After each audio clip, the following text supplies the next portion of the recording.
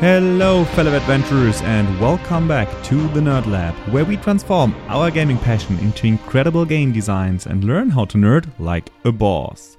My name is Marvin and I'm an ambitious game designer on my quest to develop a cooperative fantasy card game. For this podcast, my vision is to take you with me on this exciting journey. Together we will explore the secrets of different game mechanics and reach the next level as a game designer. Yeah, as probably most of you, we also had to give up our weekly tabletop round due to the coronavirus pandemic. And we replaced it with playing a lot of Tabletop Simulator, which I can really recommend to everyone sitting at home in quarantine, because it's a nice tool and there are a lot of board games available and you can stay in contact with your friends, at least digitally, and meet as you usually would do. We played a lot of Blood Rage in the last couple of weeks, and I would like to use today's episode to reflect a little bit about what I learned from that great game as a game designer. I mentioned Blood Rage before on this podcast when I was talking about drafting games, because at its core, Blood Rage is it really is a drafting game. To give you a little bit more detail, let me explain how the game actually works. Blood Rage is a game designed by Eric Lang, who is a game designer I really admire. He also designed, for example, the XCOM board game or the Game of Thrones board game. Blood Rage is about Vikings, it's about Ragnarok and the end of the world. And your goal is to pillage different regions and achieve the most glory on your way to die in Ragnarok. The game comes with 9 different provinces who are then combined into 3 different regions, and these provinces are destroyed during the course of the game. Some start already destroyed, depending on the number of players in the game, and each age another province is destroyed to Ragnarok. If you are in that with your minis in that province at the end of the turn, at the end of the age, your units die to Ragnarok as well, and they gain some glory for doing so, because dying is more or less part of the goal in Blood Rage. But you can also achieve glory in other ways. For example, by winning battles, by pillaging different regions, or by questing. Most of the quests have the goal to have the strongest army in one of the regions at the end of an age. And while this sounds a lot like a miniature game, an area control game, which Blood Rage actually is, the most interesting part and also the most important part for the game is the drafting aspect. And Blood Rage comes with 3 decks of cards, each representing the gifts of the gods that you gain for the different ages. The game is played in 3 ages, and for all of those 3 ages, there's a draft at the beginning of the round. And the cards you are drafting, they make you better in combat by giving you upgrades for your different units of your army. Every player starts with the same miniatures available, but during the draft you can upgrade them. You can upgrade your warriors, you can upgrade your clan leader, and you can upgrade your ship. And in addition to that, you can also draft upgrade cards for your clan that are more or less relevant for your entire strategy. They mess with the rules of the game and give you some kind of direction. And they form your strategy of the game. That is one aspect of the draft. You want to pick upgrade cards for your to individualize your game strategy and to individualize and strengthen your armies. The second part of the draft is that you need to pick some kind of quests, some hidden quests that will give you glory once you achieve them at the end of an age. And as I mentioned, most of those quests reward you if you have the strongest army in one of the provinces at the end of an age. But there are also quests that reward you for having the the strongest army in Yggdrasil, which is the center of the board, which is also a province, but it's a bit more difficult to get there. You cannot just put your miniatures to Yggdrasil. You have to move there from one of the other provinces. And it also gives you better rewards if you pillage Yggdrasil instead of one of the other provinces.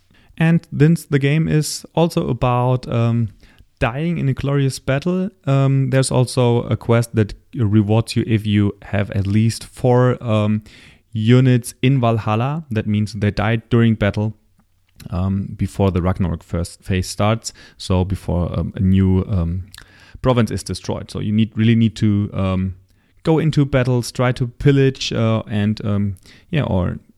keep other players from pillaging those provinces to get your units to die in those battles to gain the reward from this quest. And the third card type that is available during the draft are the combat modifier cards. So combat is pretty simple in Blood Rage.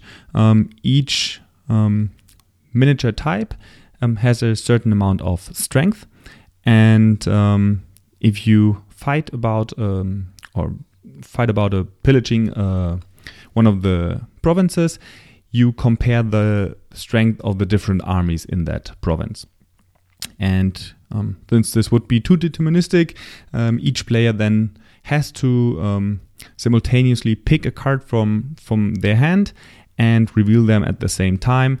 And those cards are the combat modifier cards. They typically give you some kind of plus strength bonus, and oftentimes have an additional effect that is resolved before the strength values are compared. And that is pretty much Blood Rage in a nutshell. You draft cards that are either upgrades to your units, that are combat modifiers or quests. Then you play in turn order, one action per player per round, and then you deploy your units to the battlefield, try to invade those different provinces, try to pillage them to increase your clan stats, of which you have 3. You have Rage, you have Axes, and you have Helms. The Rage is the number of action points that you have available for your actions during your turns. The Axes are the amount of victory points you receive when you win a battle. And the helmets are the number of units that you are allowed to deploy to the battlefield. Before I go into the topics about what I've learned from Blood Rage as a game designer, I wanted to mention that I had really great games in Blood Rage.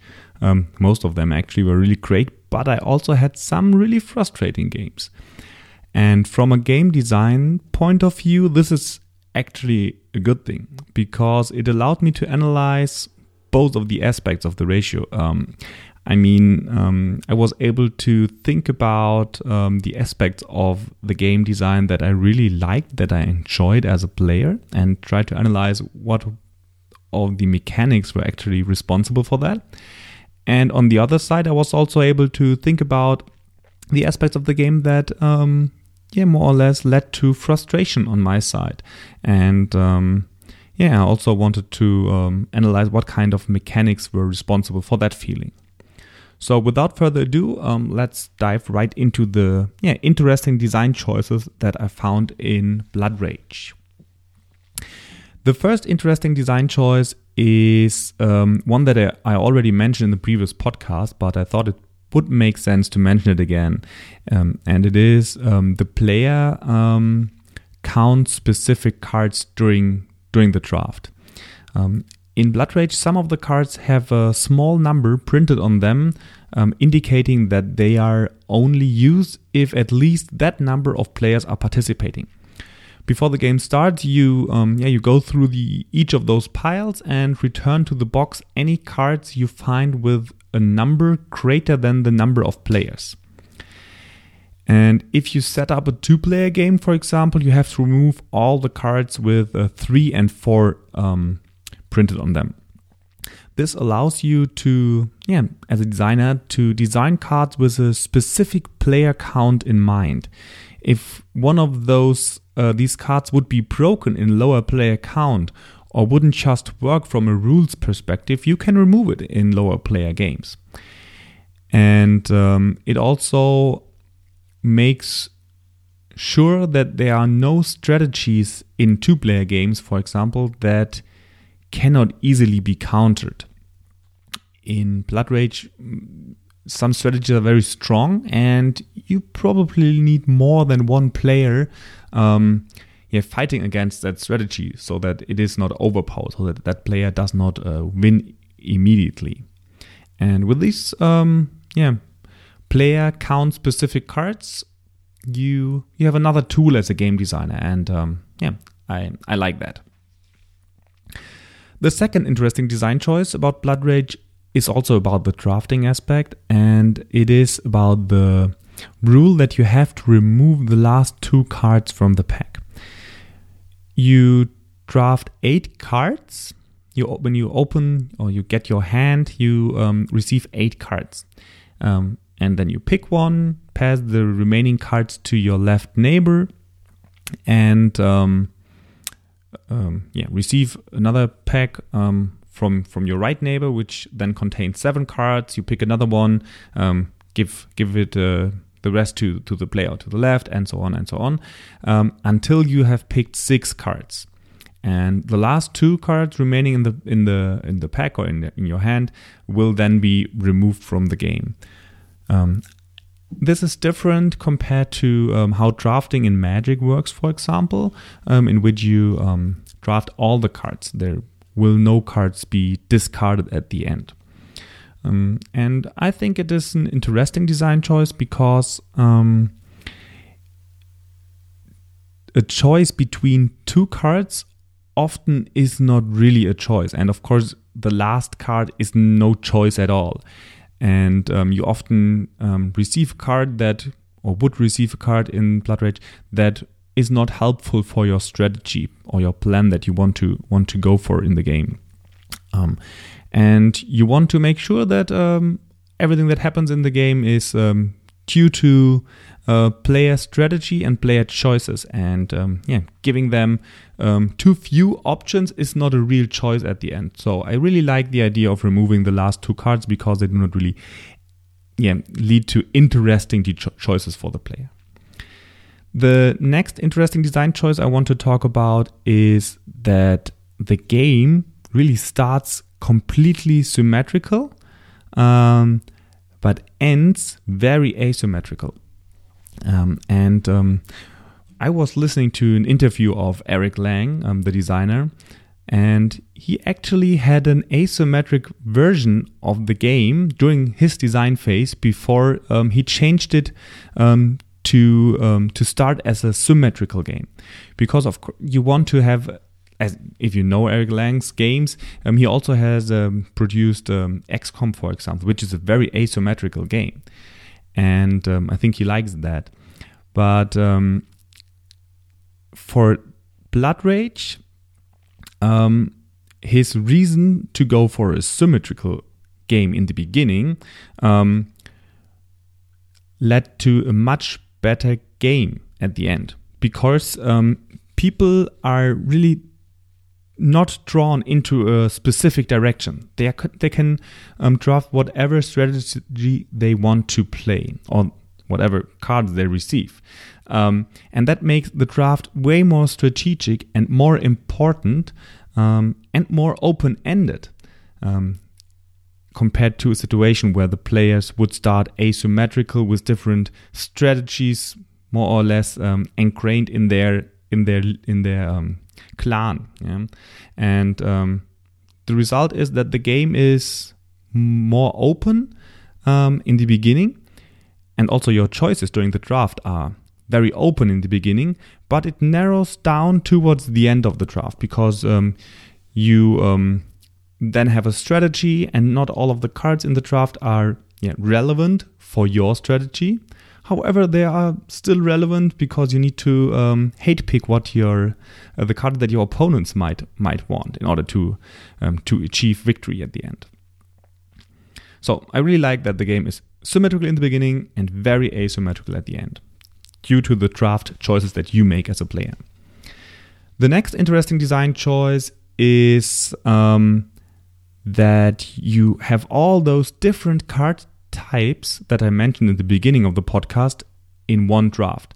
So you have quest cards, you have combat modifier cards, and you have upgrade cards. And you need all of those cards in order to win. You could also have had several draft rounds in which you first only draft quests, then you only draft combat modifier cards, or you upgrade the upgrade cards, or you could deal 1 or 2 quest cards to the players from the game without any draft at all, and maybe just assign 1 quest to them, or give them 2 quests and give them the choice between those 2 quests, like it is done in Gloomhaven, for example. But I really like that the cards that you draft have very different roles in the game. And depending on your strategy, it might be beneficial to draft 4 combat modifier cards and only 1 upgrade and 1 quest. Or you could more go on the quest route and draft 3 quest cards.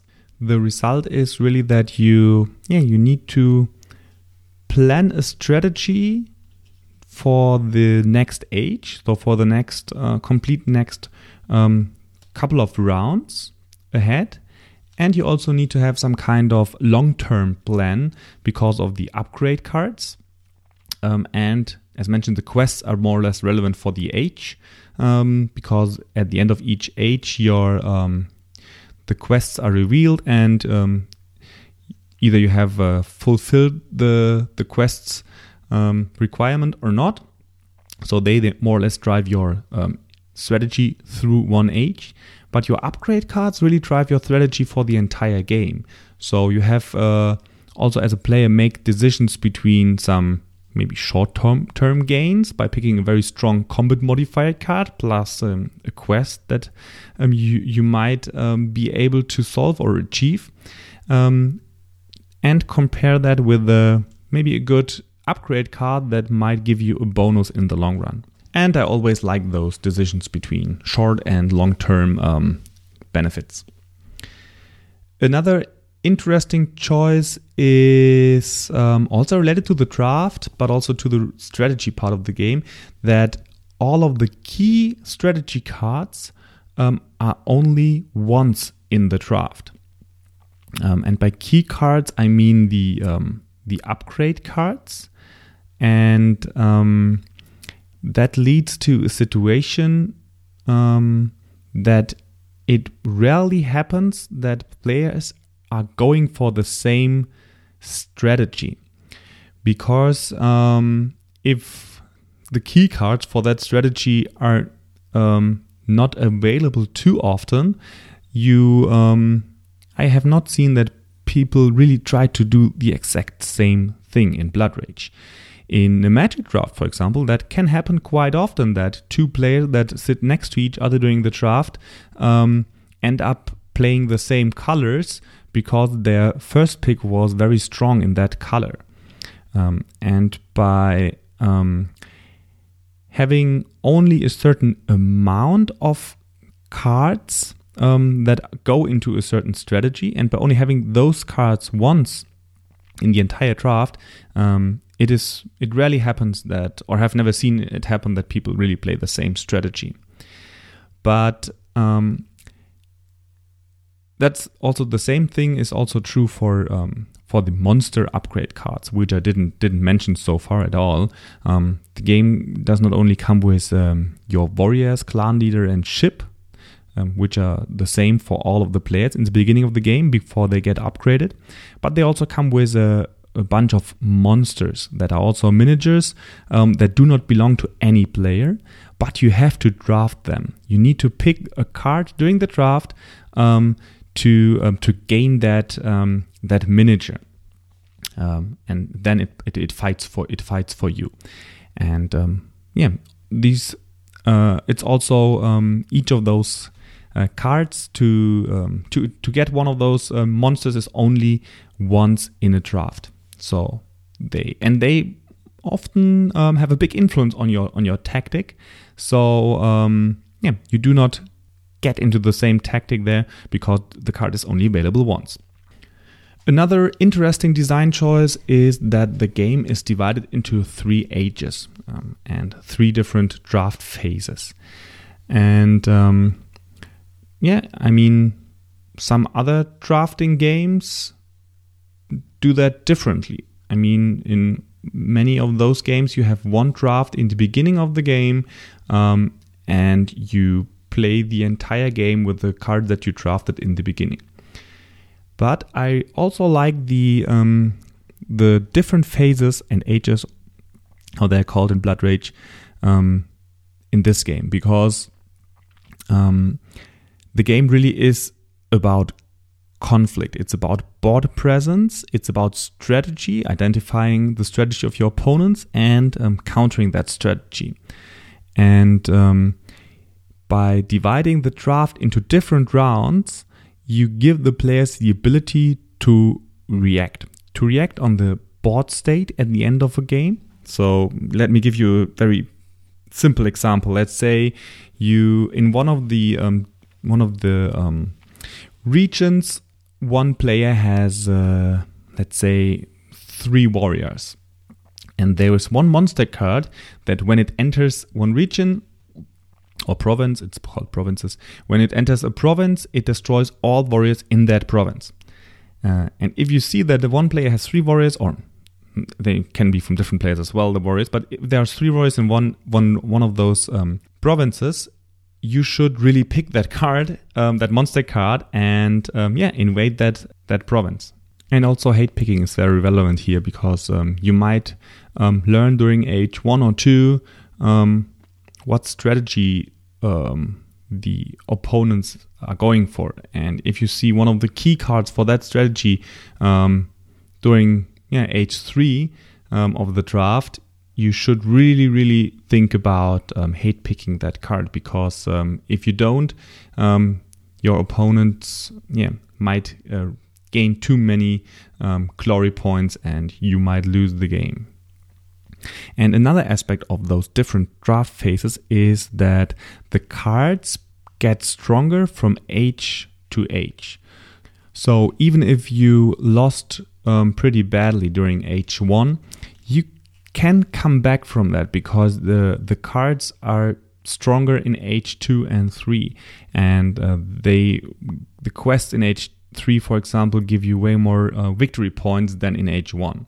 So the game has some kind of progression because of those different phases and ages. And if you would have all of those in one age or so, and only one drafting aspect, I think the game would lose quite a bit of interaction. The next interesting design choice are the combat modifier cards. I find them really interesting, and that is pretty much because they are not just adding static values to the combat, so some kind of hidden information. They do that, and that is also great. But they are much more ingrained into the tactic of the game and the different tactics of the game. There are very interesting effects on the cards. For example, there are cards that require all the players to discard their revealed cards. They even reward you with some kind of glory for all the strength that was revealed on those combat modifier cards, and then all the players have to play new cards. This is a great way to make players discard their cards so that they have less resources available, and to gain some glory points. But there are also other combat modifier cards that counter the effects on other cards, like a counter in Magic. And there are also effects like if you lose, you lose that battle, you gain something from the player. Either you steal them some kind of glory points, or you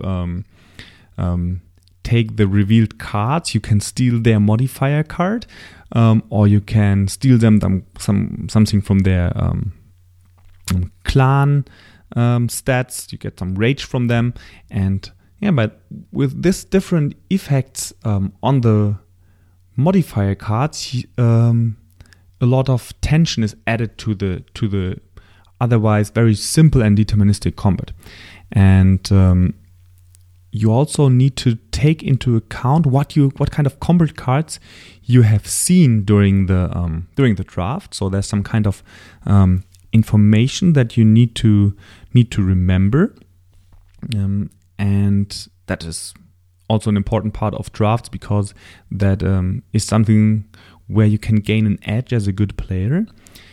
And it also adds a bit of strategy, because if you have seen some of those combat modifier cards, you maybe you can trick your opponent with some smaller fights that are not too important for your strategy, to get rid of some of those cards before you engage in the really important battles with that player.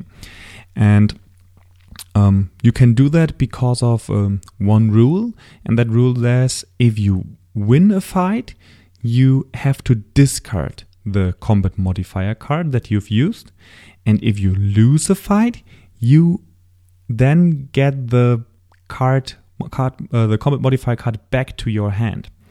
And that means there is really a viable strategy in the game that is all about losing. You try to get into as many fights as possible and try to lose them. And this can be very annoying for the other players, because they know that you want to lose the game, lose the combat, and there is not so much they can do about. And then in the right moment, you can try to win a battle with a very strong modifier card, and they were expecting a weak modifier card because you tried to lose all the fights before that. So that makes that player really unpredictable. So I like, in general, how the combat modifier cards are designed, because they are add a lot of interesting situations to the game. The next interesting design choice is more or less about the theme and some innovative tactics. I just talked about one of them. And I really like the theme of the game, because it is about dying in Ragnarok. And as mentioned, death is actually something you look forward to as a Viking, and you want to earn as much glory as possible on your way of achieving death. And that means dying and losing fights is it's really a viable and playable tactic in the game. And that feels kind of innovative, because I have not seen that in other games before. And I also had some problems as a player to adjust to that innovative tactic, because if you are a kind of competitive player that always tries to win, it feels strange to go into a battle and try to lose the battle. That also, but not only the player that really forces that strategy to lose all the fights has this situation coming up, because you cannot win all the fights in Blood Rage, and it's okay to lose some of the fights, but I really had to adjust to that, because in some games, for example, I spent way too many combat modifier cards, strong modifier cards, to win a battle that was actually not too beneficial for me. I should just have lost that battle and keep my resources for the next battle. And I like that because it's innovative, it is new, and it forces me as a player to adjust to that new innovative theme and tactics that come with the theme. And they are really, really well ingrained in the game. Tactics and theme are very, very well ingrained in the game. They both work well hand in hand together. The next interesting design choice I want to talk about is about miniature individualization, and Blood Rage does it in a way that I think I've seen in one other game or so, is that you all of the miniatures, they are unpainted in the same color, and so it would be very difficult for board gamers that are not spending the time to paint all of their minis to distinguish which mini belongs to which player. And so the game comes with some colored rings, and you can put them on the bottom of the miniature to highlight that they belong to you. And you also do that to the monsters once you have drafted them. And that is actually a very smart move, because the miniature players, they really want minis to have one very light color so that they can be painted easily. And the board gamers on the other side, they want their minis or their meeples to be very clear and precise in distinguishing between the different players. And with the solution, you have the best of both worlds. And I think it's very well implemented. The next interesting design choice is actually now something that I have had some problems with, and that is the cost of long-term strategy in Blood Rage. Because Blood Rage really is not about minute-to-minute clever plays that you make. It's about drafting cards that then come together to create a long-term plan. And it is about playing cards in the correct order, and also making decisions in the correct order, losing fights when it is necessary, to maximize the points you get from those cards in the end. But for me, in many games that I played, these long-term strategies rarely worked out as planned, due to opponents interfering with my plans. The problem is that I often ended up with clan upgrades or quests that were more or less useless for me because my plans just didn't work out. I missed some kind of, let's say, secondary use for those cards that, turned out to be useless in my strategy. I would like to use those cards as beneficial combat modifier cards, for example, or to discard them to gain, to improve one of my clan stats or whatsoever. But that is not in the game. The second problem that comes with the game being so much about long-term strategies is the fact that you need to predict your opponent's strategies in order to win. Hate drafting, as I mentioned, is a very important aspect of the game, but also, again, those cards that you hate draft are often useless for your strategy, which is another reason why I would have really liked to see a secondary use for those cards. Give me something, just a little small benefit when I discard them or when I reveal them during a fight. Just a little bit of incentive to hate draft. And since you need to know all those different long-term strategies, and you need to be able to identify them in order to form your own strategy and also to counter your opponent's strategy, you need to know a lot about the game. That isn't a problem, at least not if all players have the same amount of experience with the game. But if one player has played more games than the other players, or if one player spent a bit of time on the internet researching the dominant strategies, this information advantage cannot be caught up again. No chance. This is a problem that most drafting games have, but I had the feeling that this is really very prominent in this specific game. Another design choice that I would at least question is the glory track, because it is visible to all the players. And you always exactly know how well all of the different players are doing at all times. And I found that kind of a disadvantage for the game. And the reason for that is if you really fall behind in H1, for example, then you can see that you are the last player on the track. Or at the end of H2, you can see that even more, that you are far behind. And that leads to a situation where some players are really discouraged to end the game or to play to their best until the end of the game. And if I compare that with other games, like let's say,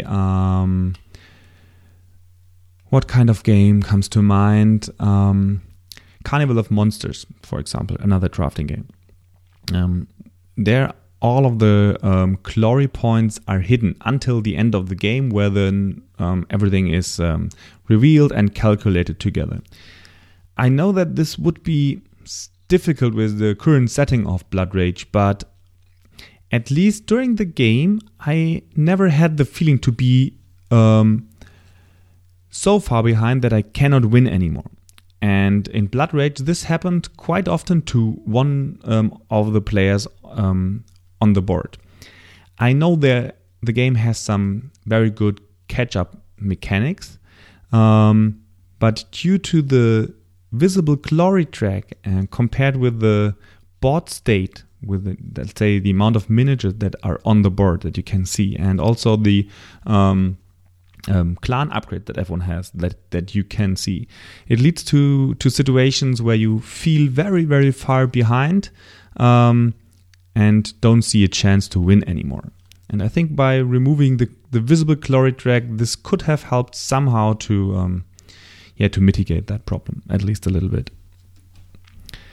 Yeah, and there you have it. That is Blood Rage, and what you can learn from it, or what I have learned from it as a game designer. I think it is a great drafting game. It is very much about careful positioning of your miniatures. It's about very timed aggression and a lot of strategy. And I like that, and I will definitely play more of Blood Rage in the future, and maybe use some of the things I've learned here to embed them in my own game designs. I hope this episode was helpful for you, and if you didn't play Blood Rage, I would recommend you give it a try. I know it's not the newest and hottest game around, but I think it's a very good game.